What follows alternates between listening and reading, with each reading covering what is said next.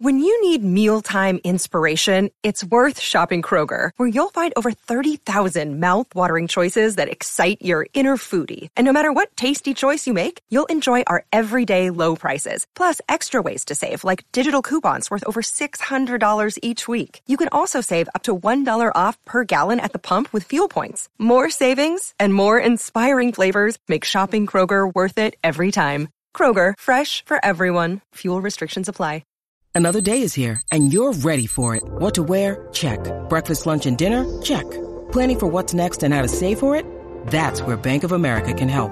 For your financial to-dos, Bank of America has experts ready to help get you closer to your goals. Get started at one of our local financial centers or 24/7 in our mobile banking app. Find a location near you at bankofamerica.com/talktous. What would you like the power to do? Mobile banking requires downloading the app and is only available for select devices. Message and data rates may apply. Bank of America N.A., member FDIC.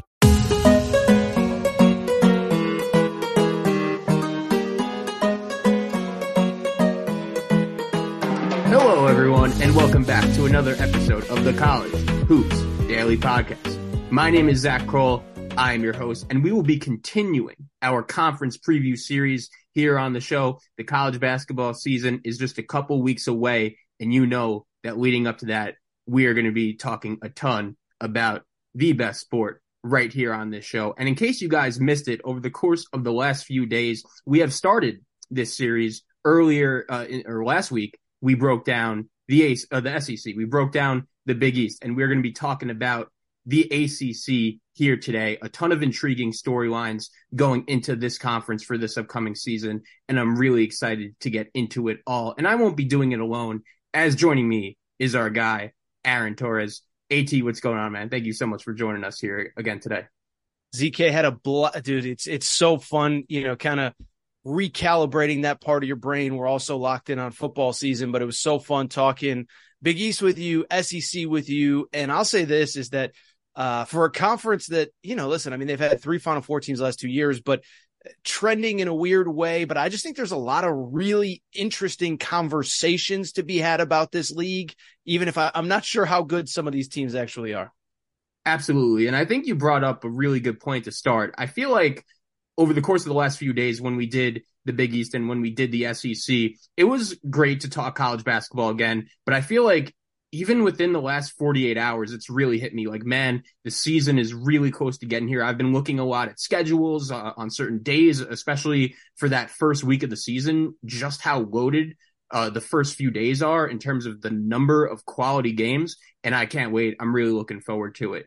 But without further ado, let's get into the ACC. And I think you brought up a really good point to start. I think it's been just a bizarre last few years for this conference because they've lost 3 really good Hall of Fame coaches, right? Mike Krzyzewski, Roy Williams, and Jim Boeheim. All 3 of those guys are now out of the picture. Jim Boeheim, he actually just signed a contract with ESPN, so we're going to be seeing him. He's gonna be is anyone excited to listen to Jim Boeheim? Like, there is a level of, it's almost like Jason Garrett on, college football or the NFL. It's like, you have to have a certain personality to do it. And Jim Boeheim, no one's questioning the basketball knowledge, but I mean, is he going to bring the fire to the studio that you need on a Tuesday night when Kansas is playing Texas? I don't know. So I saw that. Yes. And I know there's actual basketball to talk about, but like, I mean, I know he's a Hall of Famer, but I don't, let's just say I'm not optimistic that he'll be winning any Marconi awards or anything like that.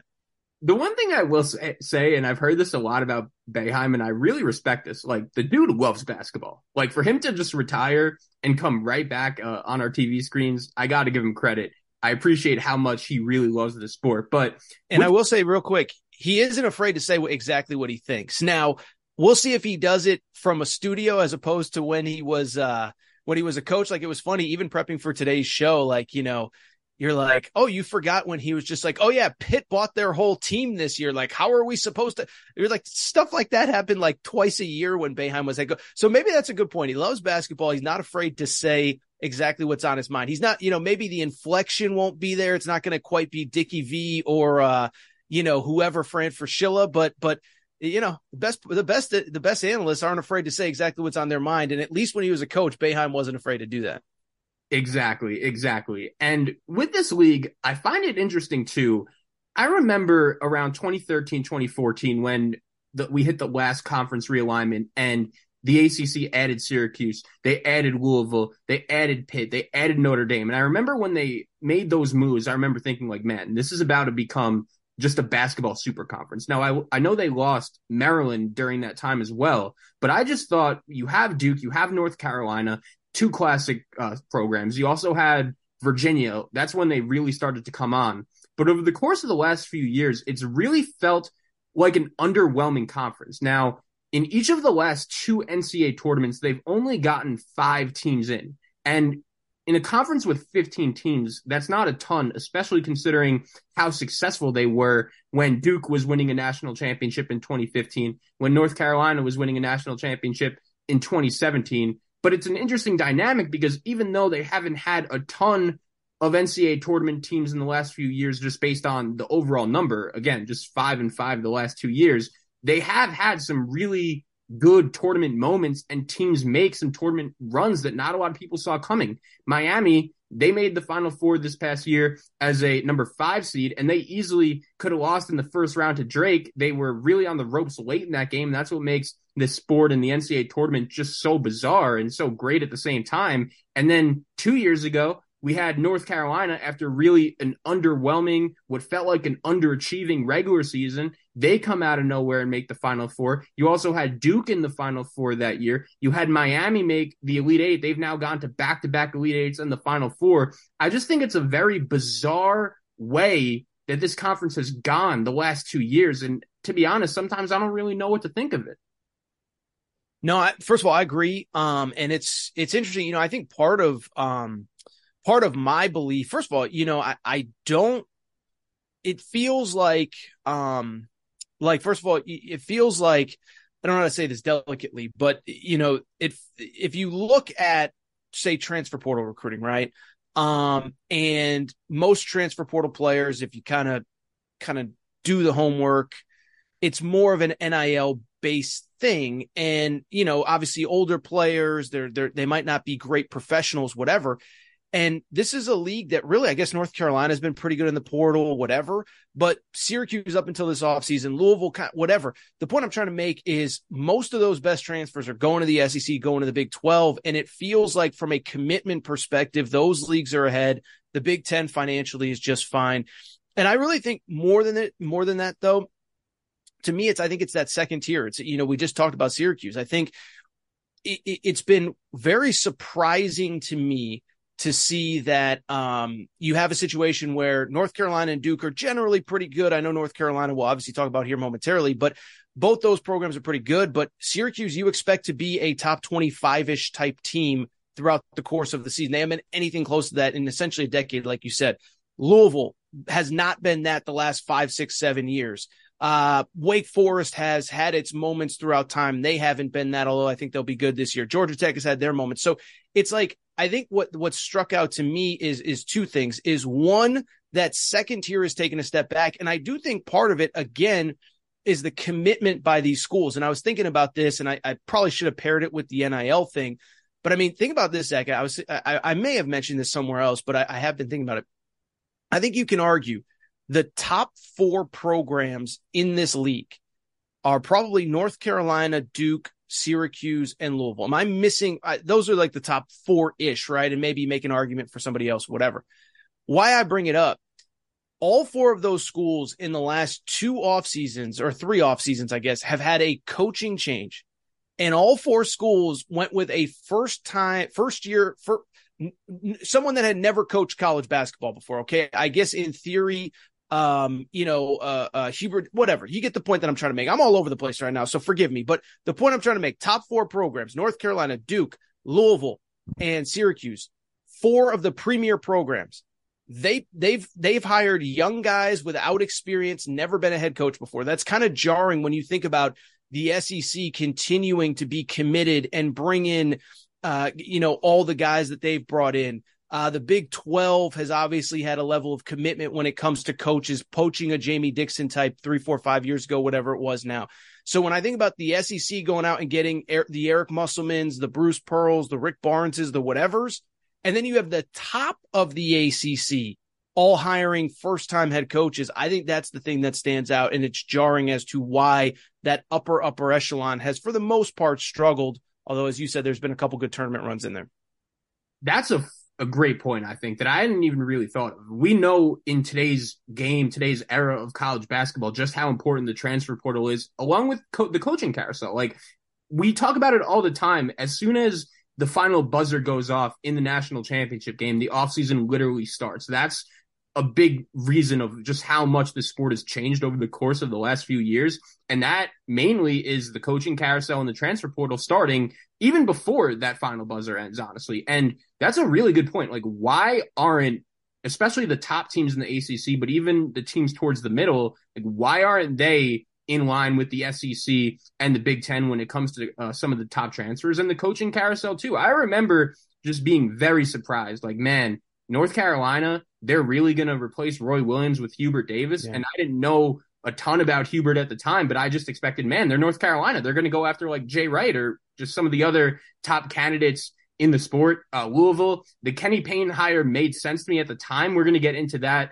a little bit later in the show. And Syracuse, Jim Boeheim, I kind of felt like we all knew this had to be the end eventually, but they didn't even really look for another outside candidate. They just gave the job to Boeheim's top assistant, Red Autry. So, yeah, I think that's a really good point that I haven't really heard spoken about a lot. The fact that a lot of these top programs have had the opportunity to make major moves, whether it's in the transfer portal or the coaching carousel. And I don't want to say they've underwhelmed. They've just went a little bit more of the conservative route, playing it a little safer, which is very interesting. Yeah, I mean, two quick things. One, I guess this is and I say this as a UConn alum, it's the gift and the curse of having a legendary coach, is that they have kind of say whether you want them to or not and who replaces them. And I do think part of why Roy Williams waited really until early April to make his decision was so that his guy could be placed. You read about the Duke stuff. It felt like Duke's administration kind of wanted somebody who was established, a Tommy Amick or whatever. But I do think it's interesting, and maybe the parallel wasn't even the SEC. Maybe that wasn't the right example, but look at the Big East the last two off seasons, right? Xavier goes and gets Sean Miller when I'm certain that there were other schools. Like I guess it is with certainty. South Carolina wanted Sean Miller. Sean Miller chose Xavier over South Carolina, but they don't get him without being competitive, without making commitments financially, whatever. Same with Rick Pitino and St. John's. Did he have a ton of options at 70 years old? I don't know, but he had options. He's a Hall of Famer. And obviously we can agree or disagree on how good Ed Cooley will be at Georgetown, but Georgetown swung for the fences. So maybe that's even the better parallel of Big East, Catholic schools. It's not as though they're these huge state schools with a ton of money and a ton of TV money, but St. John's got tired of losing. Xavier got tired of losing, and they really haven't lost much over the last couple decades. Same with Georgetown, et cetera. So that's probably the better example of schools in another conference being all in, as opposed to the ACC, which, by the way, it's not as though all of them have failed. Hubert Davis made a Final Four. John Shire, obviously, I thought had a pretty good first year, and they should be pretty good this year, at least I think so. But it's not as though they're all going to fail, but I do think it speaks to like, wow, these are big, big, big jobs, and they've been replaced with relatively inexperienced guys. Absolutely. So let's start getting into some of these teams. And the first thing that really stands out to me in the ACC is they only have 3 teams ranked in the preseason AP top 25. You have Duke coming in at number 2. You also will have Miami coming in at number 13, and you have North Carolina coming in at number 19. And let's start off with the 2 biggest brands in this conference. You have Duke, you have North Carolina, and you mentioned John Shire, and I think you brought up a good point. I think considering the circumstances, he did a pretty good job last year in his first year replacing Coach K. It's very interesting. Duke started 4-3 in the ACC last year, but they ended 13-3 in their final 16 ACC games, and that included a run in the ACC tournament, which they won all 3 games. They took home the conference tournament title. And considering the roster he had, we knew going into the season it was going to be a very young roster with not a ton of experience. And I think for all of the ups and downs they suffered, especially early on, I remember watching them against Purdue in the PK 85. That was really when Purdue, they peaked. They were playing their best basketball during non-conference play, and they got blown out in that game. They also lost to Kansas on opening night in the Champions Classic. They had a couple head-scratching ACC losses thrown in there as well to start, and just how well they ended the season. I think also combined with the fact the injuries, they had two guys that went pretty high in the NBA draft in Derek Lively and Dariq Whitehead. Both those guys coming out of high school were top 10 5-star recruits, and I don't think they really made the impact that Duke was expecting going into the season because of the injuries. And still, Jon Scheyer really had this program going in a good direction, and I think that momentum continued into the offseason where he was able to bring back a lot of these teams' key pieces like a Filipowski, like a Jeremy Roach, Tyrese Proctor. We're going to get into it all. But AT, my first question for you when it comes to Duke is, do you think them coming in at that number 2 spot in the AP poll, do you think that's deserved? And what are your thoughts going to the season with this Duke team? Yeah, it's funny. I mean, if I had, I don't vote in the AP poll. If I had a vote, I would actually vote them number 1. So deserved, can Duke be underranked at number 2? And then, of course, naturally, most people think Duke is always overranked. So that there's that element of it as well. Yeah, listen, I'll say this, man. I know like everyone likes to poke at Duke and whatever, make fun of them. But like I sit there and look at year one. First of all, even going back to the retirement tour for Coach K, like people made fun of it, whatever.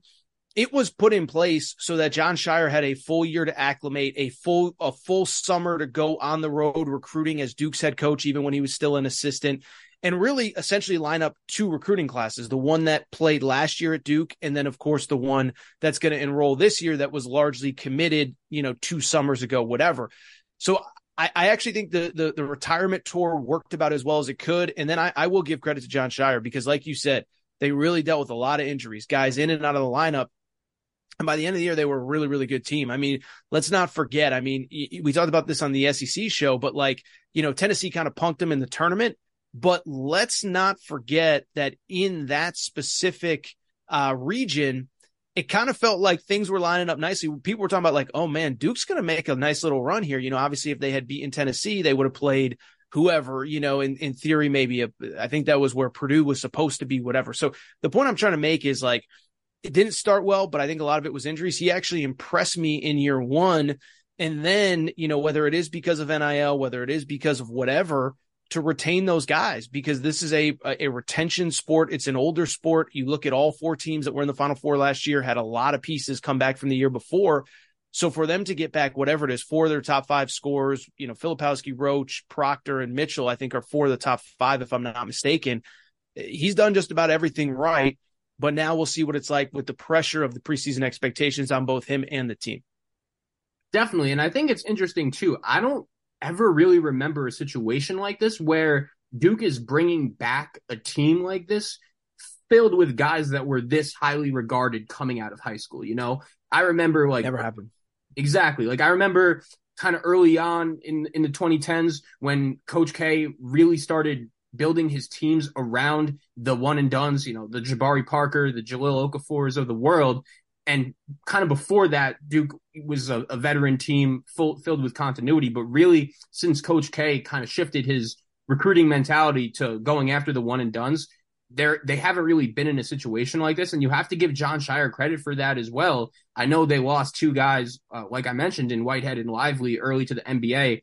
But if you were to tell Jon Scheyer that going back to the start of last year that he'd be bringing this much production back, plus a pretty solid high school recruiting class coming in this year as well, they also will return Ryan Young, a good veteran piece from last year's team. I agree with you. I probably would have had them number 1 in my top 25 going into the season, and I definitely think they're a deserved favorite going into this ACC. Yeah, one last thing on that. I'll be curious if in this – I don't know if this was the pitch from Jon Scheyer, but I think probably in this NIL world that we live in, I'm sure Duke's players are being very well taken care of, as they should be. That's what the rules allow. But I think that was probably what his pitch was, hey, you can go maybe be a 2nd round pick, late 1st round, whatever. But you can come back here. You're not coming back for nothing.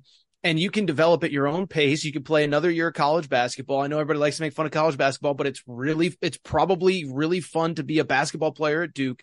And so I am curious, on a national scale, if that is something that kind of becomes a thing. I mean, you're never going to retain the top NBA draft guys, but those guys all probably would have gone in the 2nd round, except for Jeremy Roach. Proctor would have gone in the 2nd round. Filipowski maybe would have gone in the 1st round, but it's come back. mature at your own pace. You're going to get paid. You're going to get some money. I'll be curious because we're seeing that a little bit in college football right now with a Michael Penix, a Bo Nix, a whoever, guys that could have been 3rd, 4th, 5th round picks last year coming back. I hope that's the case with college basketball. I think it's going to be.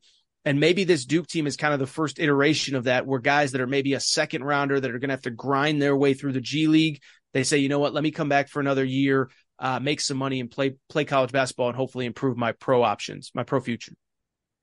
Step into the world of power, loyalty, and luck. I'm going to make him an offer he can't refuse. With family, cannolis, and spins mean everything. Now, you want to get mixed up in the family business. Introducing The Godfather at ChumbaCasino.com. Test your luck in the shadowy world of The Godfather slot. Someday, I will call upon you to do a service for me. Play The Godfather now at ChumbaCasino.com. Welcome to the family. No purchase necessary. VGW Group. Void where prohibited by law. 18+. Terms and conditions apply.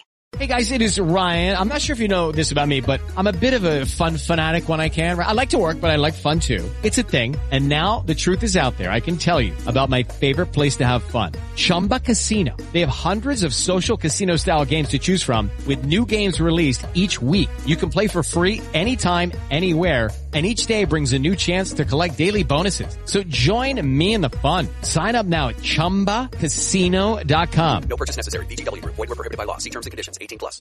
One last thought on this Duke team for me as well. I just wanted to say I was super impressed with Kyle Filipowski and just his overall game last year. I know he was a super highly touted freshman coming out of high school, but man, he averaged 15 points, about 9 rebounds per game last year, was pretty efficient from the field as well. And I think he has a very legitimate and reasonable case to say, you know what, like he should be, I guess, the favorite for preseason player of the year. But one story I wanted to hit on from the offseason, he dealt with a little bit of injuries last year, and it turns out he got hip surgery over the offseason, and that's a big question. I know that last year he was a great player, and going into this year, he should have very high aspirations, but does that worry you at all? The fact that really the best player on this team, and maybe even one of the best players in the country, had some pretty major hip surgery over the offseason. I think it could work one of two ways. I mean, it could worry you, or you could say that dude wasn't playing anything close to 100% last year. You know, I mean, and that was maybe part of the reason why he came back. But I'll give you an example that I know you'll appreciate because I know you love this guy. But, you know, Jaime Jaquez at UCLA 2 years ago was basically, I think, playing on like a really messed up ankle. And then he hurt his other ankle in the tournament. And that was part of the reason why I think he came back last year. And it really it allowed him to get healthy and obviously improve his draft stock. He was a first-round pick of the Miami Heat. But I just bring it up only because, like, maybe Filipowski, maybe you're a little worried about him going into the year, or maybe sit there and say, that dude put up those numbers on a bad hip, and now he's healthy. Like, let's see what he can do this year. So I have no reason to think it's going to linger into this year. Maybe it will. I haven't read anything. Maybe I missed a story or a narrative or something.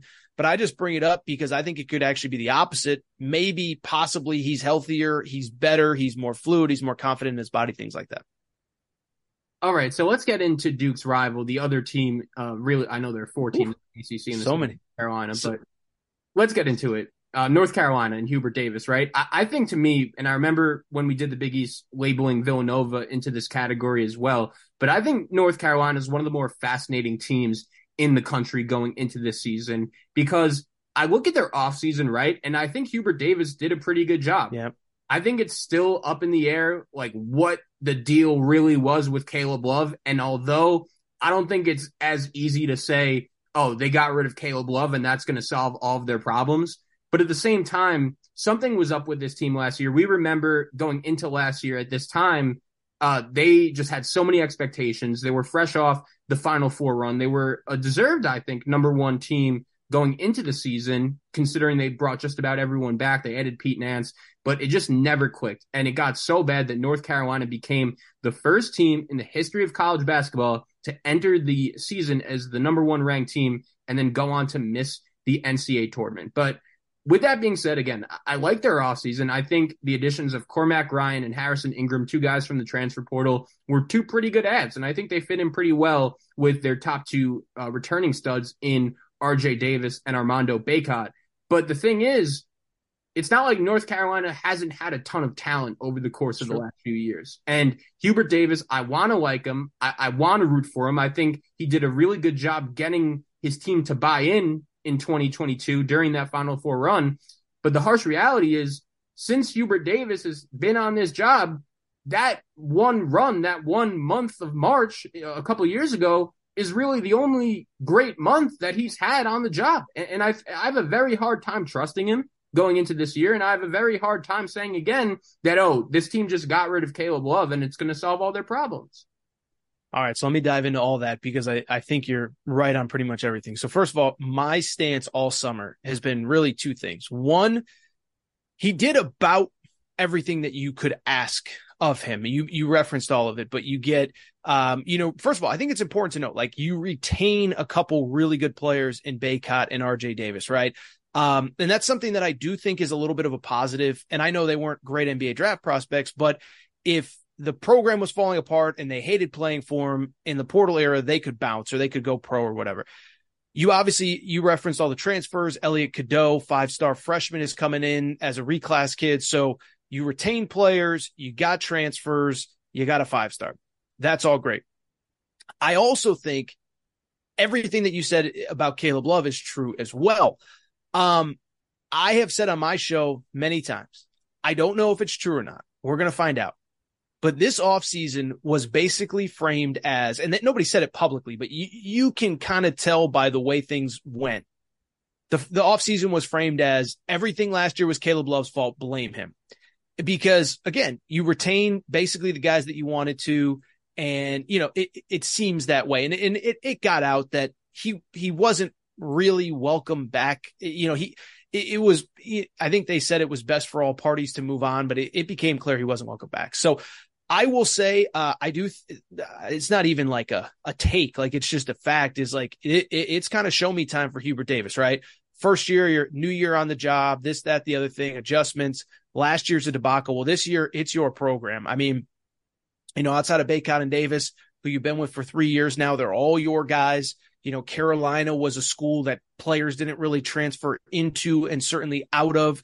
A lot of guys left. You brought in a lot of your own guys through the portal. And so there's no doubt about it. It's go time. Now, what I will also say, I'm drinking the Hubert Davis Kool-Aid. I have convinced myself it was Caleb Love's fault. And I'm kind of being facetious, and I don't mean to be mean to a 21-year-old kid, but like, I have convinced myself that the talent is there, that the chemistry will be better, and that this team will be better. So I'm buying. I think they were 21 in the first AP poll. I have them a little bit higher. I do think probably third behind Duke and Miami is the right spot, which is where most people seem to have them. But this is a team, I think if it clicks, they could be a top 10 type team all year. I think they can be a second weekend team playing to go to the Final Four. The talent is there, and I'm believing that the chemistry is going to be better, minus Caleb Love.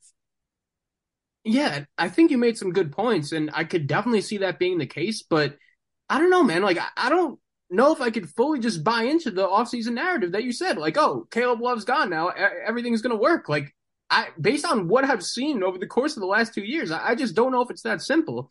And I agree, the talent level on this roster is really good. It was very important for them to bring back Davis, to bring back Bacot. Both those guys have a ton of experience playing college basketball. The kid Cadeau, I think he kind of throws I don't even want to say a wrench, but he kind of just throws an interesting twist into things, because we've both been watching the sport for a really long time, and we know how it usually goes with reclass freshmen, especially when you're asking them to play such a big role. And I'm kind of curious to see how he fits into all of this when you have a team around him really full of veteran guys that have been playing the sport for a long time. I understand it's always good to have that blend, but it's interesting because from what I've been reading about him and from what I've heard, this is a player that really likes to have the ball in his hands most of the time. And I'm curious to see how a reclassified freshman with a coach that's still kind of unproven, although his team is very talented, I'm curious to see where he fits into the mix of things here as well. Yeah, I've seen Bacot say in interviews and stuff that Cadeau is the best passer he's played with in his time at Carolina, which is obviously a great sign. But listen, it's a cliche comment, but it is true. Sometimes, stuff gets said and it's not true, but this one is.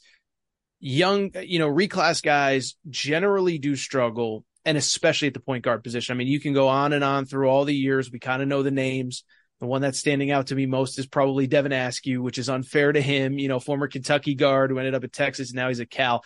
But like it's hard. And I think the one thing you learn is that, and by the way, like you go back to the reclass stuff. I mean, I know there were guys that did it previously, but it feels like it really kind of started with Marvin Bagley. And like the real like wave of like, okay, every summer we're going to have 2-3 guys make this decision. And I think Marvin Bagley was phenomenal. Like I don't want to say like once in a generation high school player, but he was a really, really good high school player. So the transition for him was easier than it would have been for some others. And I think people think just because you're a 5-star that it's going to be whatever. But I'll also say, like, I do think, the college basketball kind of community kind of understands, hey, this is probably a little harder than we give it credit for.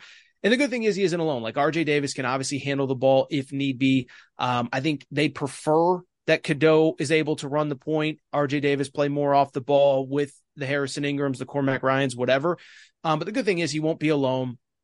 I don't think this was a he reclassified because they desperately needed him, and because they desperately need him, they're going to have to play him 36 minutes a game. So I'm a little bit more optimistic that he is productive, but I do think just because he's a 5-star, was a top 10 prospect in the 2024 class, like to expect him to just step in and be like an all ACC caliber guy or be the equivalent of Jeremy Roach, who's been playing college basketball for 4 years, that's probably not quite fair either. Yeah, it's funny you brought up Roach, because if I was a Carolina fan, I would just say, you know what, just be what Tyrese Proctor was for Duke last year. That was another example that came to mind for me. And Proctor was good. Like, he was solid, and I think a lot of people are expecting him to have an even bigger season this year. But at the end of the day, it was clear, like, he wasn't just really someone Duke could rely on as a true, not even a true freshman, a reclassified freshman going into the season. But that comment by Baycott, if that's true, that's definitely a scary sight for this North Carolina team. Now, I think this is a pretty good segue, because we know going into this season that Hubert Davis has a ton of pressure, right? It feels like a make or break year. I like what you said. It's kind of a show me type year for him. And there's another coach in this league that fits that same category. And of course, I'm talking about Kenny Payne at Louisville. And it's so interesting because you referenced it to start off the show, like the 4 big time programs in the ACC, the 4 programs everyone looks at in terms of who they are and name. You have Duke, you have North Carolina, you have Syracuse, and you have Louisville. And I gotta say, the Kenny Payne hire to me made a ton of sense at the time. I know that he didn't have much experience coaching college basketball as a head coach. Now, we know he was on John Calipari's staff at Kentucky for a while, but even though I didn't necessarily fully agree with it, I did understand where Louisville was coming from when they decided to move on from Chris Mack. Even though he had some good moments, it was kind of just clear that he wasn't recruiting to that Louisville standard. Although he was having success, he made the NCAA tournament in his first year when not a lot of people really saw that coming. Then a couple of years later, he has Louisville all the way up to the number 1 team in the country at one point in I believe it was, the 2020 COVID season. But the overall talent level just wasn't there for Louisville compared to what their expectations were. So they said, you know what, we're going to bring in a guy who is a great recruiter in Kenny Payne, a guy that should give us all these connections, Worldwide West, all that good stuff. And it just hasn't worked. And when I say it just hasn't worked, it's only been 1 year, but I don't think things like it couldn't have gone worse for Louisville last year. And I got to say, one last thought. It's interesting for me going into the season. Louisville last year started 0-3, losing to mid-major schools they just have no business losing to. And when they're dropping those games, it kind of just seemed to me like their season's over. Like what's even the point of watching them? And I remember like watching them in the Maui Invitational a little bit as well. They were just such a tough watch. And I do know the overall level of talent is better, but are the results going to be any better? And I do think a very good and intriguing question is who has the hotter seat going into the season, either Hubert Davis or Kenny Payne. It's a great question. First of all, with the Louisville stuff, and I'll say this, is I think it's easy with hindsight to say, what were they doing? But the consensus from pretty much everybody was like, this is probably the right guy. And listen, and part of it was, you throw out names like a Bruce Pearl. Bruce Pearl got a major extension because of the Louisville opening. Nate Oates, his contract buyout was never going to allow him to be a legitimate candidate, even if he wanted the job, which I don't think he would have even been interested. I just bring it up because that hire did make sense. But as far as the hot seats are concerned, I'll give my answer, then I'll throw it back to you, and then we can talk about the other one. Like, I do think it's Kenny Payne because, first of all, I will say, like, we just talked about Hubert Davis. I do think that he has done a lot of right in the last 6-7 months since the season ended, as far as roster construction, rebuild, this, that. Kenny Payne has, but first of all, the first roster was such an abomination that, like, he doesn't get a pass for how bad that was. And then two, you lose your highest rated recruit, Trenton Flowers, in the middle of the summer, which I actually feel bad for Kenny Payne about. The parents just were like, yeah, we're going to Australia to play pro basketball. Not what I would advise my son to do, but neither here nor there. And it I don't know. It doesn't feel right to me. Is like, they were a little bit better. I like some of the pieces. I like Trey White, the transfer from USC. But at the same time, first of all, what you have to do just to get back to respectability, I think it's going to be hard, right? I mean, you talk about whose seat is hotter. He was 4-28, and I don't even know what he has to do for the fan base to feel good about it, right? Like, forget NCAA tournament. I mean, what is a 10-game improvement and going 14-17? Like, does that get anybody excited? Probably not, So I don't even know what is realistic, but it also feels like something's not quite right. Trenton Flowers leaves. I don't know if you saw this, Zach, but in the offseason, Nolan Smith, who was for a time a very hot assistant coaching name, people thought he was going to get head coaching opportunities, leaves Duke to come to Louisville. That was deemed to be a major victory for Kenny Payne. Nolan Smith, it leaked out, actually interviewed for a G League head coaching job this summer. So if your lead recruiter isn't totally bought in on the vision, it's hard to know if the players are and if there's really a long-term plan in place. So we can talk about Hubert Davis in a minute and kind of his future, but I think the answer is Kenny Payne. I know it's only been 1 year, but when you go 4-28, like I said, he could have a 7-win improvement this year and still only be 11-21. And I don't think 11-21 saves your job. And so it's just a fascinating situation that he and that program find themselves in. I'm just sitting back here. Like, I just don't know how things got this bad this quick. Like, it doesn't. Can I jump in? Yeah. That first portal cycle was an abomination. Like in the portal era, and you take over and and by the way, I know that he'll say, and others will say, oh, the long-term NCAA investigation did them in. Arizona never missed a beat during that entire NCAA investigation. They changed coaches too. So if you want to say, oh, well, Kansas won a national championship while they were under investigation, they had the same head coach. Arizona, Sean Miller rebuilt it twice. He rebuilt it with Nico Mannion and Josh Green in 2020, and then he rebuilt it with the international kids. Then he handed it over to Tommy Lloyd, and Tommy Lloyd maybe potentially even took it to another level in that last year and certainly has had success since. So, one, don't tell me it's the NCAA stuff. When I knew that they were probably in trouble was that first portal cycle. Like, it's the portal era. Everybody's recruiting the portal, and your big get in the offseason, your first season, is Brandon Huntley Hatfield. Like respectfully, shout out BHH. Those Vols fans listening know exactly who he is. But it's like, this was a guy that wasn't even on the court for Tennessee. And again, it's not like you're Kentucky and 4 of your starting spots are already settled, or Duke and you really don't have any playing time. There was playing time to be had. You're supposed to be a good recruiter. You hired a staff full of good recruiters and you couldn't get anybody. That's when I knew it was bad. And so, we could talk about X's and O's. I'm not the guy that criticizes, out of bounds plays and stuff like that. But I just think it's a talent accumulation business. A large part of why you were brought in is because supposedly you are an elite recruiter. And that first portal cycle was just a total disaster. Right. And say what you want about Chris Mack. I know his tenure there was a little bit underwhelming, but at least he fielded competitive teams that have success, And you thought that when they moved on from him and brought in Kenny Payne and Nolan Smith, it's like, oh, okay, these guys recruiting-wise are just going to take things to a whole new level. And it's just been the opposite. And if you're a Louisville fan, it's very hard to have a ton of hope going into this season because, like you said, they could have a 10-win improvement, which is not easy to do, and they should be better just based on the overall talent level. But this is Louisville. This is one of the best programs in the sport, and that's not good enough. So I don't really know what you could say, like, okay, if T-Pain wants to keep his job, they have to reach this. I don't have, usually I'll have like a pretty good idea of what that benchmark is, but there's nothing clear. Well, and I was going to say too, and I think this is interesting, and this is a question maybe from my buddy Nick Coffey, who hosts radio down in Louisville. I think there's a difference between like, what does he have to do to retain the job versus what does he have to do to really build like confidence in the fan base that he could long-term be the right guy, right? Because maybe he does win 10 more games and they go 14-17 and he sells, hey, we won 10 more games. It's a 10-win improvement from last year.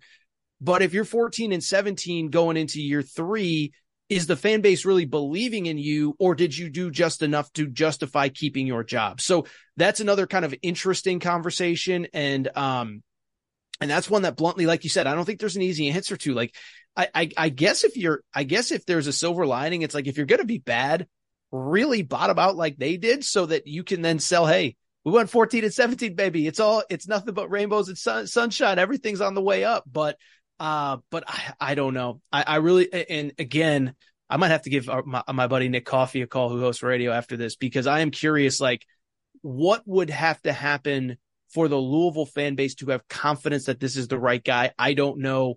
You know, like I said, he had that like sort of moment in the spring where he got a few guys and there was a little bit of excitement, but then you lose Flowers. Nolan Smith interviews for another job, and it just feels like there's no juice to this program right now.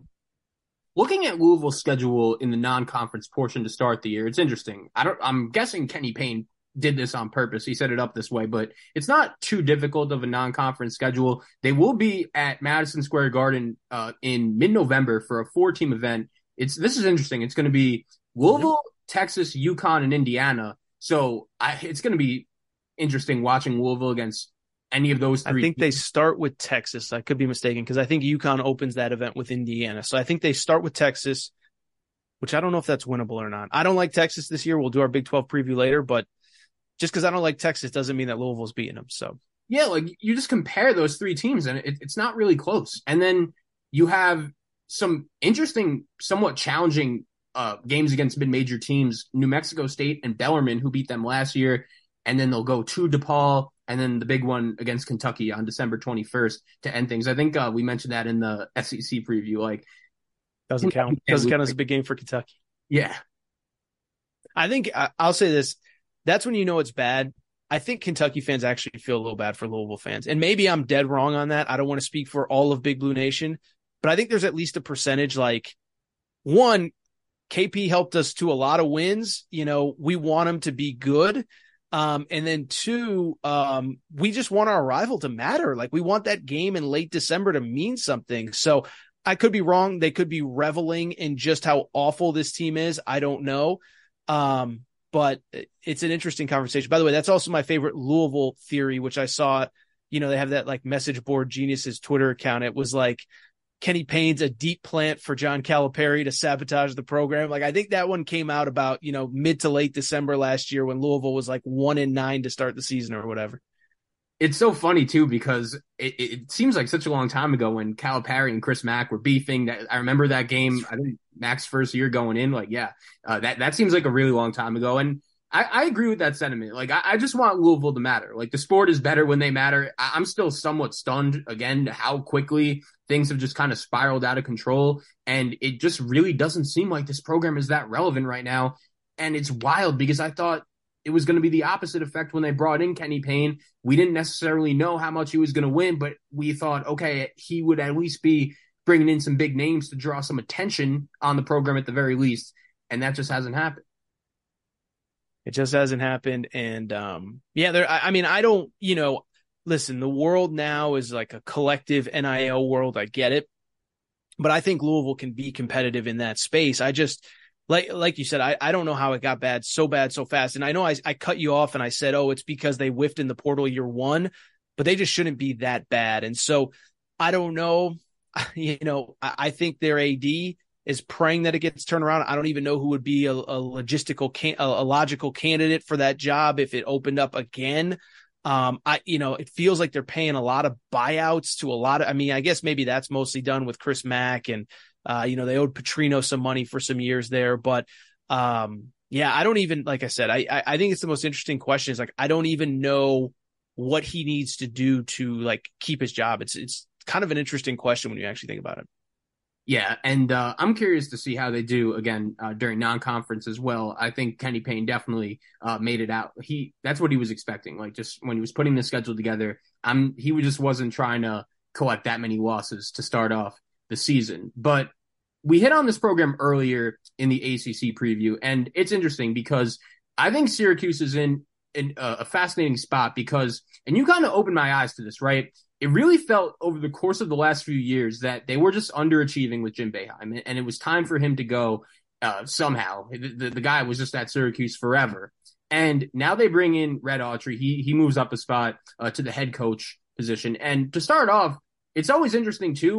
We spoke about it with Jay Wright and Kyle Neptune, that transition at Villanova. When you have a legendary coach and he brings in one of his top assistants to take his spot, is there a philosophy shift at all, especially when it comes to recruiting? And Syracuse, it really felt like Adrian Autry, he was more active in the transfer portal. They bring in a former 5-star recruit in J.J. Starling from Notre Dame. He's going to go along with Judah Mintz, who played at Syracuse last year. He was one of the more important decisions over the offseason during the NBA draft cycle. It really felt like that was kind of 50-50, whether he was going to come back or not. He had some really good moments last year, especially in ACC play. And Jim Boeheim last year, he did bring in a pretty solid freshman class that had some moments, and I'll give Autry credit for getting all of those guys to come back. So even though they have a new head coach, there is some continuity here, given the fact that they keep Autry as the head coach, and they keep a lot of the same players from last year alongside a really good transfer they bring in. So what do you think is the overall ceiling for Syracuse, not only this year, but in the future under Autry? And I think you've done a really good job explaining this to me over the course of the last few years. Like when Syracuse is popping, when their program is at their best, just how good could it be? With Lucky Land Slots, you can get lucky just about anywhere. Dearly beloved, we are gathered here today to... Has anyone seen the bride and groom? Sorry, we're here. We were getting lucky in the limo and we lost track of time. No, Lucky Land Casino, with cash prizes that add up quicker than a guest registry. In that case, I pronounce you lucky. Play for free at LuckyLandSlots.com. Daily bonuses are waiting. No purchase necessary. Void where prohibited by law. 18+. Terms and conditions apply. See website for details. With Lucky Land Slots, you can get lucky just about anywhere. Dearly beloved, we are gathered here today to... Has anyone seen the bride and groom? Sorry, we're here. We were getting lucky in the limo and we lost track of time. No, Lucky Land Casino, with cash prizes that add up quicker than a guest registry. In that case, I pronounce you lucky. Play for free at LuckyLandSlots.com. Daily bonuses are waiting. No purchase necessary. Void where prohibited by law. 18+. Terms and conditions apply. See website for details. Well, yeah, this is a take that I've had for several years now. And, growing up in the Northeast, I've been to games at the Carrier Dome when Syracuse was a top 10, top 15 team. And I've said this a million times. So if people have heard me say it, forgive me, but it is as unique of a home court as there is in college basketball. And I will argue that when there are 30,000 people for a Syracuse game and Syracuse is good, it is as tough of a place to play as anywhere in college basketball. And so, as for people who probably know, but might not, like I did go to UConn. So I think everybody thinks, oh, UConn, you want to see Syracuse fail. It's like, no, I want to see them reach their potential because that's an awesome place to watch games. And, when Boeheim was there those last couple of years, I kept saying like, guys, like, this isn't a Supreme Court it's not a lifetime contract that, just because he's been there forever doesn't mean he gets to keep the job as long as he wants it. And so I'm excited for the new era. Listen, I think, another one, I think it's a theme of the show. I think Red Autry's done about everything you could have asked of him. Hit the portal, retain Judah Mintz, as you said. He's been very open that, the zone is not here to stay, which I think is what Syracuse fans want to hear.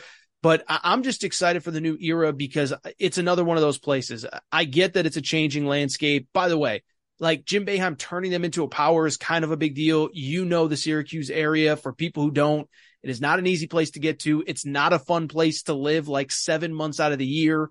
And so for him to get elite teams and Final Four teams and a national championship team there is a credit to him during the 80s, 90s, and 2000s. But those last 7-8 years, I don't think you can argue there was a program that less lived up to its potential than Syracuse. And again, I know I've said this a few times. I understand it's a collective NIL world now. And, it's not just about what have you done in the past, but kind of what are you doing for me right now? But I think they're the program along with Louisville that for the ACC to be at its best, both those programs have to kind of get back. I will say we just talked a lot about Louisville.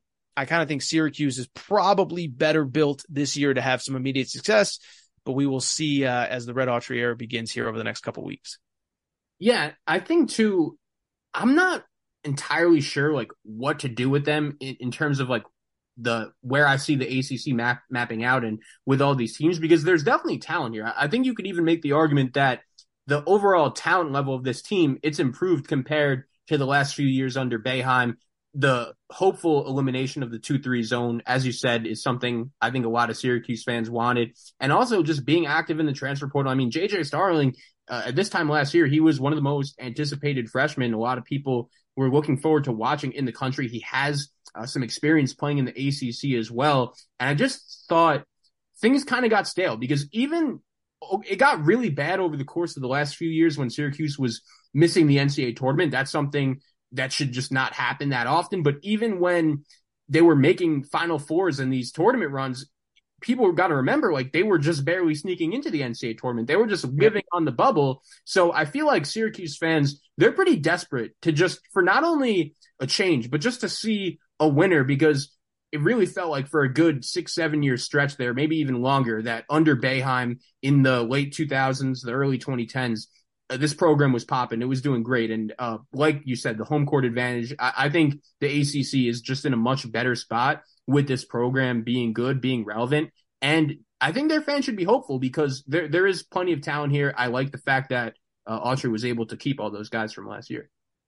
Yeah, I think that's the difference between like them and a Louisville is they weren't that far off a year ago.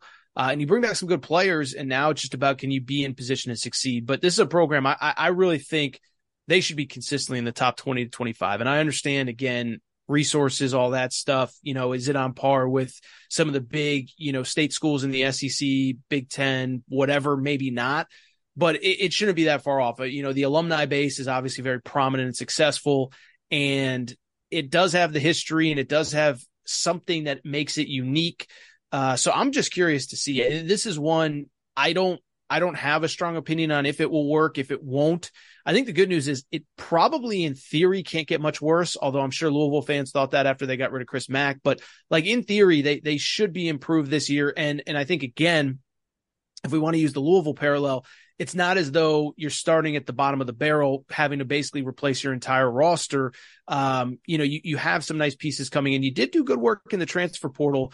Now it's time to see what they do once the season starts. I should mention, by the way, I think Chance Westry, one of the transfers that I liked, he is going to be out for a little bit of a while with an injury. So that's kind of worth noting. But overall, like what they did, I just hope it comes back. I really do.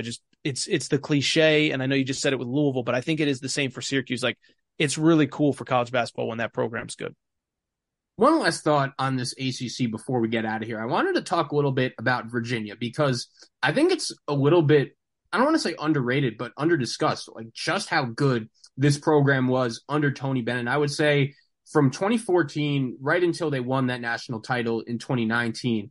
And over the course of the last few years, we've spoken about it a lot on this show. College basketball has just changed. We know there's a lot more emphasis on the transfer portal. We know there is a lot more emphasis on NIL. You have to be active in both areas if you want to go the winner. And I think it's interesting, too, because Tony Bennett, and he's had a lot of success doing this, especially this way, but he's one of those guys where he really believed in development. He would take freshmen into his program, and they might not have necessarily been the highest ranked, highly touted recruits. So a lot of times they wouldn't even play that often as freshmen, but as their careers would go on, they would keep on learning the system. They would keep getting better. And by the time they got to their junior and senior year, they would thrive. They would know exactly what he wanted, exactly what he expected in that pack line defense. And I'm just very curious to see, is that same formula going to be able to work in this era of college basketball? And if not, is he going to be someone that wants to change it? Now, since that national title in 2019, they have made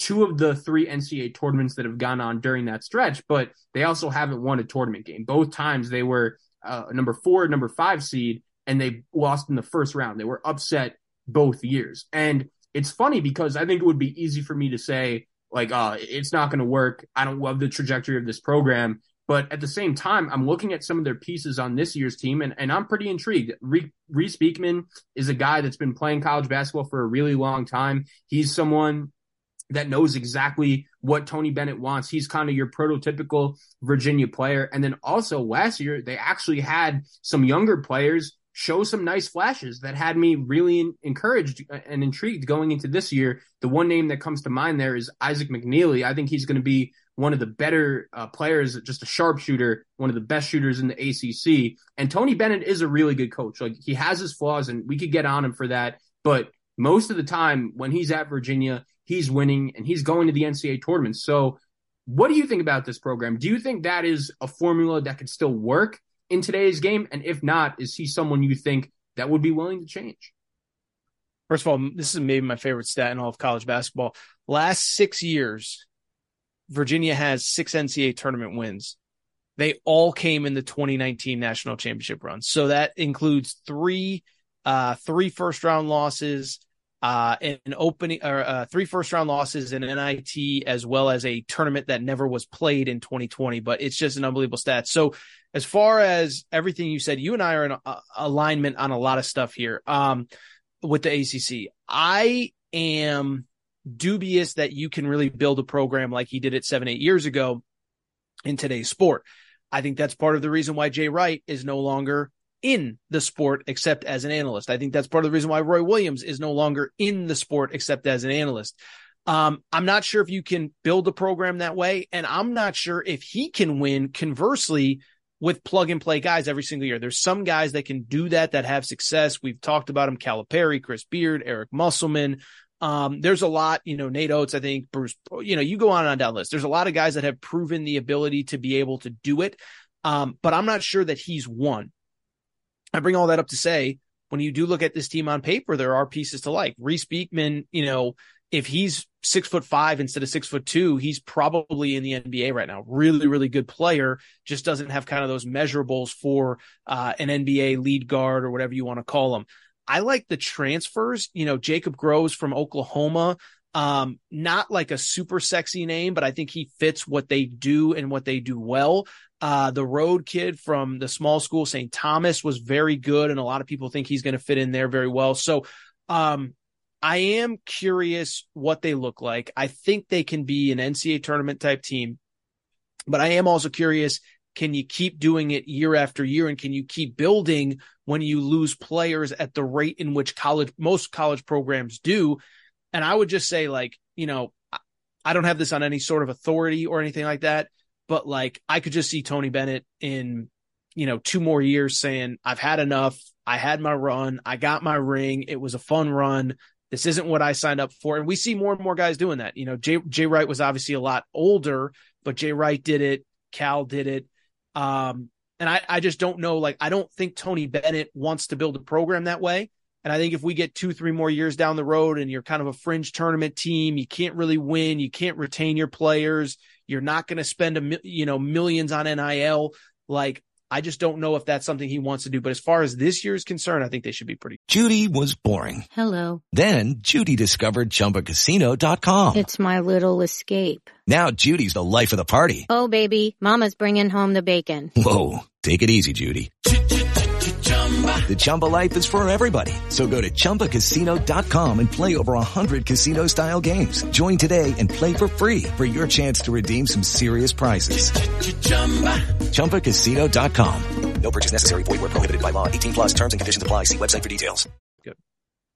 Yeah, and I think overall, when you look at what they've done over the course of the last few years, it hasn't been terrible. And when you watch them, you see reasons for you to be excited. But especially that tournament loss last year in the opening round to Furman, that one of the better first round NCAA tournament games I can remember. They really had the lead for the majority of that game. Kihei Clark, the one piece that has been with them the last few years, he's not going to be back. So they even lost some of their more experienced players. Jaden Gardner and Armand Franklin are the other 2 names that come to mind. They won't be back. But I did hear about the kid from St. Thomas. I've heard some good things about him as well. Ryan Dunn, he's actually from my neck of the woods in Long Island. He played a little bit as a freshman last year. He has some NBA buzz, pretty athletic, power forward type. I think he'll have a bigger role on this year's team.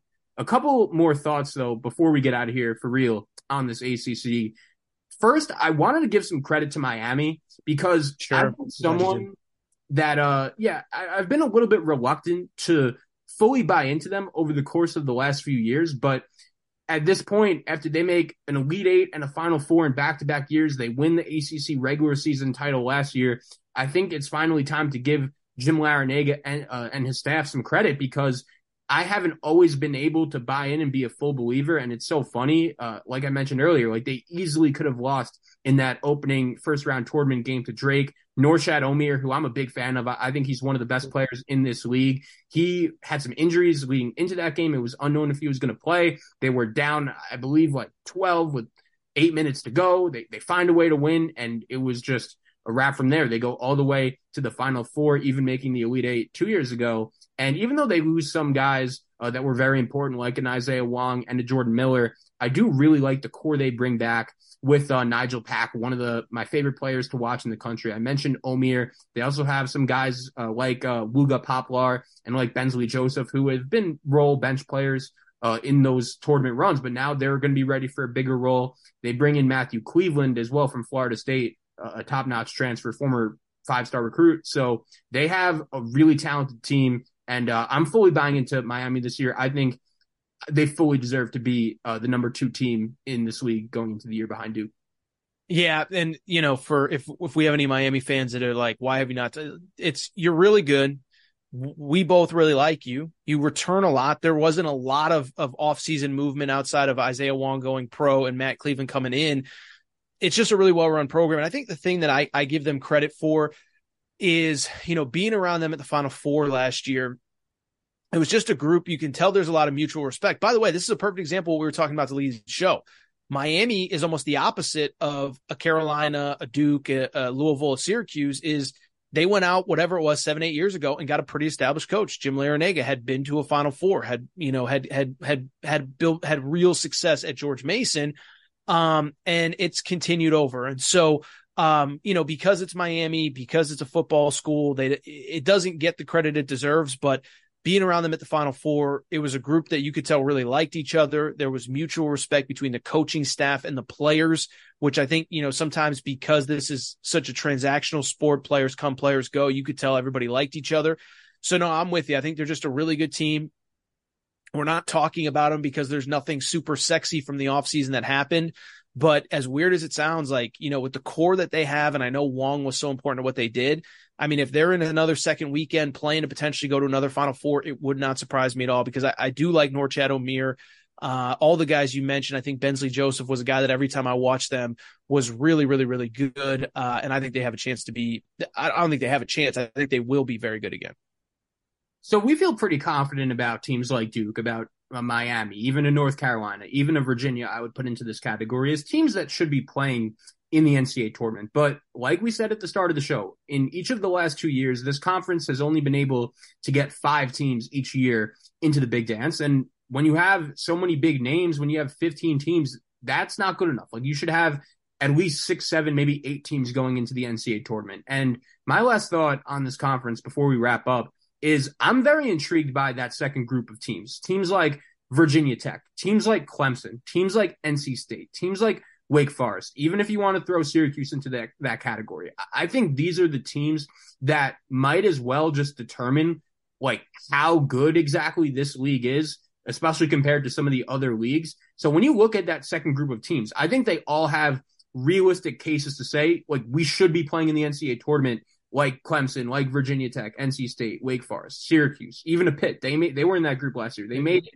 So when you look at that second group of teams, is there anyone in particular you really like, you really dislike, and what are your overall expectations? Can they kind of raise the overall ceiling of this league?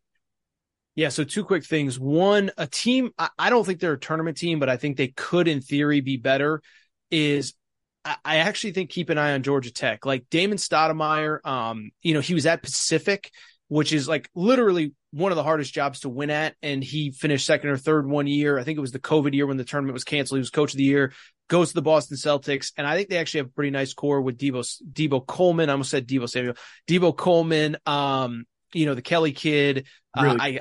I like a couple of their transfers. Now, I will say Damon Stoudemire might have a little, personal life issues. He kind of got, I don't know if you saw this, but he kind of got dragged into the Mel Tucker mess, like texts were released between Mel Tucker and that young lady, and Damon Stoudemire's name may have been dragged into it. So I don't know what's going on in his personal life. People can Google that when they're done here, but professionally, I think they could be better. Don't think that means NCAA tournament, but I do think they could be better. The team that I really like, and I think you and I probably will be in agreement on this, I think it's Wake Forest, man. One Forbes, I'll say this is it's year 4.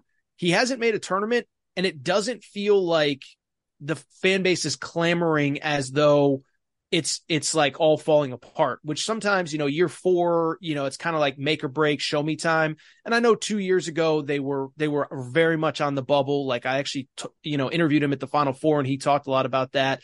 So whatever, but with them, Cam Hildreth is really good. Damari Monsanto, I know you like him, and Hunter Salas from Gonzaga. I think that's a pretty good core. It'll also be interesting. We talked about this a lot on the SEC podcast.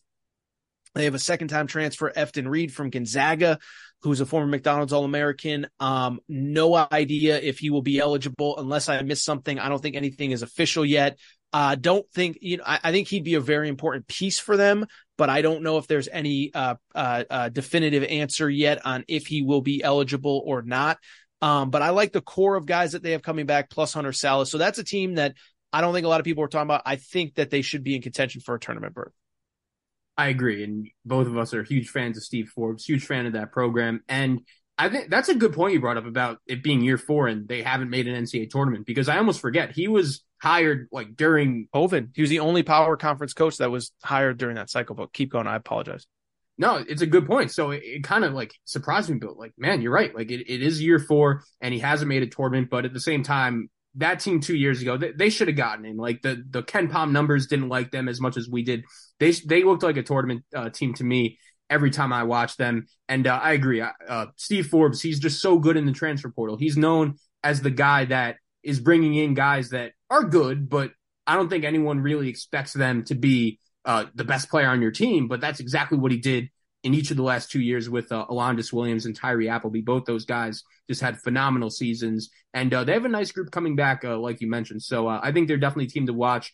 I'm rooting for a guy, Kevin Keats at NC State. I was going to ask, what do you think? I mean, you lose T. Smith, you lose whatever. I mean, I get Casey Morsell, you lose Jarkel Joyner.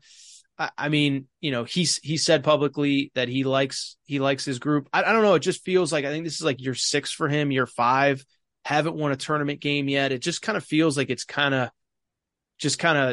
what do you say? What's the right word? Just kind of sputtering, the wheels are kind of sputtering.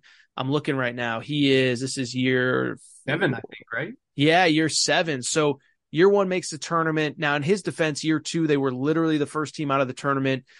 Year 3 was the COVID year in which they might have made the tournament. But last year, I mean, there was a moment where they were really good early. And by the way, they lost to a good Creighton team in the tournament, but they started out the year 15-4, 19-5 at one point. And again, kind of sputtered down the stretch, lost 3 of their last 5. So I don't know. I don't really have a strong opinion on them one way or the other. Could they win enough games to be in the conversation? Yeah. But it just feels like year 7 now. It feels like they should be a little more something than they are. I don't even know what they are at this point, other than a team that's gonna, if things break right, be on the bubble.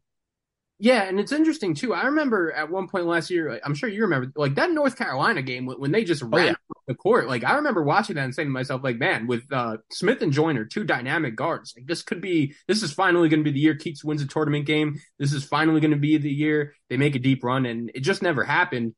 And it's weird. I think losing those 2 guys are going to be tough. Just 2 very good dynamic guards. They also lose a player in Jack Clark in conference. Actually, he's now at Clemson. Yeah. Good defender I really liked. But at the same time, they bring back Morsell, who's pretty good. He's been in the ACC at multiple schools for a few years now. They bring back DJ Burns, who was pretty underrated, very good big man, very productive.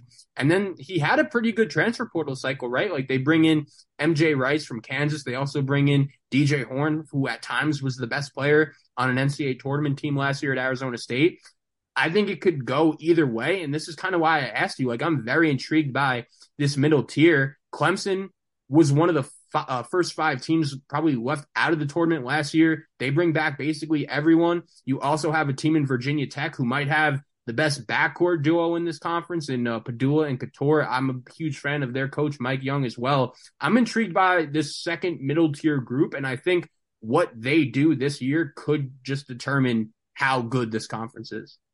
Every year you try to talk me into Virginia Tech, and I just can't get behind it. But I will also say, unrelated to that, this is like the most cliche college basketball talking point for college basketball diehards, but Brad Brownell really has been on literally the hot seat forever. Like, I mean, this is like, forget year 7 of, like, this is year 7 of the Keats era. Like, this is year 7 of Brownell being like one bad, like 5-game losing streak away from being fired. And the guy has survived time and time again.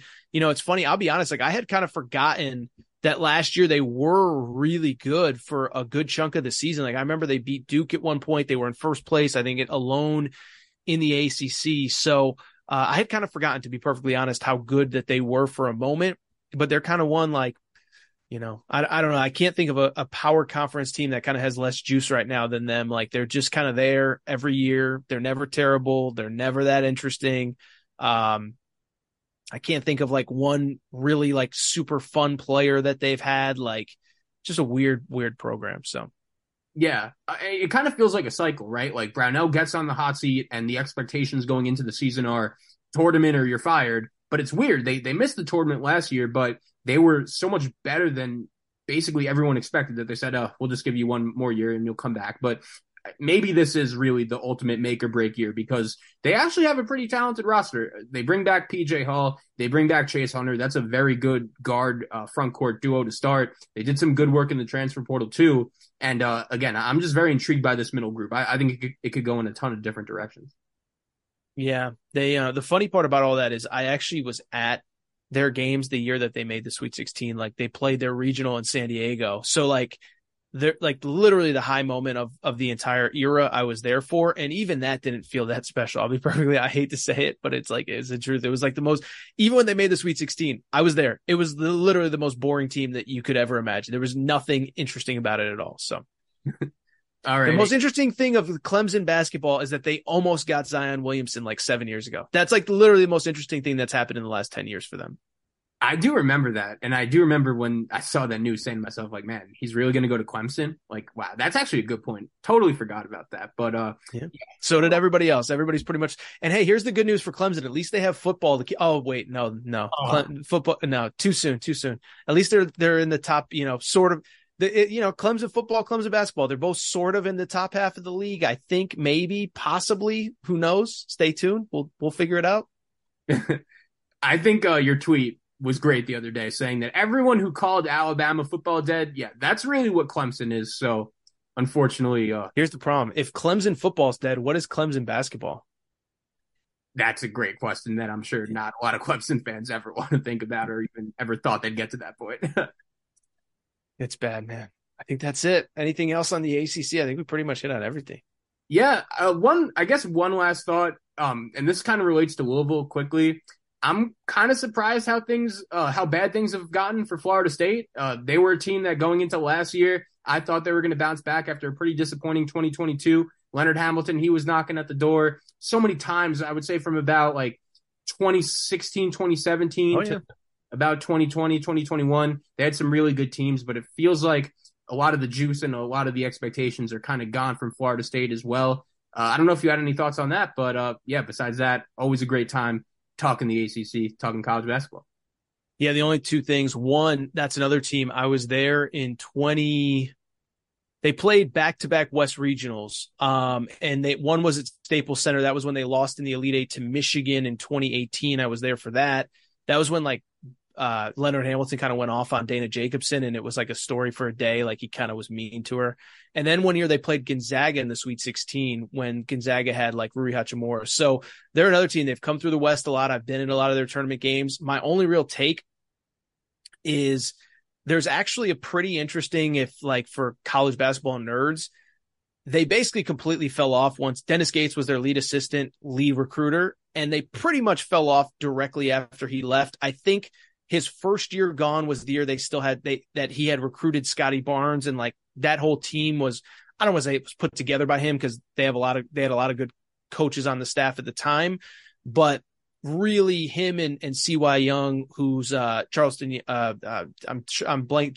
excuse me, CY. So Charlton Young went to Missouri with Dennis Gates, and then Dennis Gates obviously left for 2 years for Cleveland State and then went to Missouri. And it just doesn't feel like they have the same caliber player anymore. So I don't want to dismiss Leonard Hamilton at all, but I think, losing like two really good young assistants, one that has already proven to be an elite head coach, I think that's pretty, it's just hard to replace. And I think there's probably a pretty interesting parallel there of those kind of like two ships crossing in the night of you lose Dennis Gates, and it really hasn't been the same since.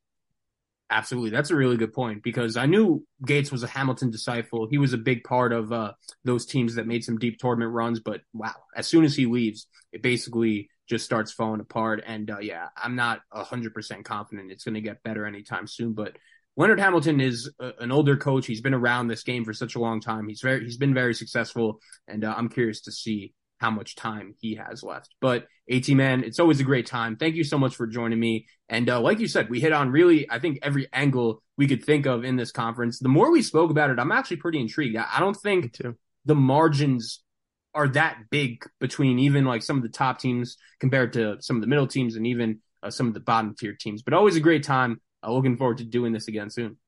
Okay. Make sure to subscribe to the College Hoops Daily Podcast. We've done our previews on the SEC and the Big East. I don't know what we're going to do next. My voice is like on the brink of going, but we'll schedule one for later this week. I don't know if it'll be who it'll be or what it'll be or whatever, but we'll keep rocking, man. I can't wait for the season, and I love doing these with you, man. Absolutely. Same here. Thank you guys so much for listening. We'll be on YouTube. We'll be on Spotify with these, and I'll talk to you guys soon.